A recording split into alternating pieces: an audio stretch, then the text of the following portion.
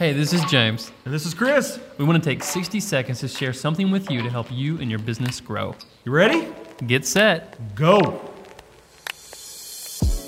Building a unified team is something that we all strive for. You know, right now you may not have a team. Maybe you're solo, but one day you will. Or right now you might have a small team and you're working with different types of personalities, or you oversee lots and lots of people with many different moving, pieces of the organization that you're having to organize.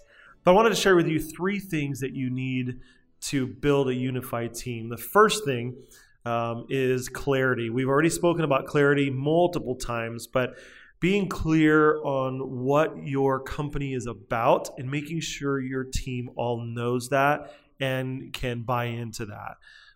So being clear with that. And the second thing has to do with the team member, helping them feel needed.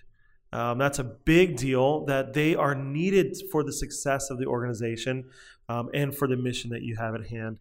And then the third thing is making sure your team feels known. This is where the personal element comes in. Do they have family, friends? Where are they? Do you remember their birthday?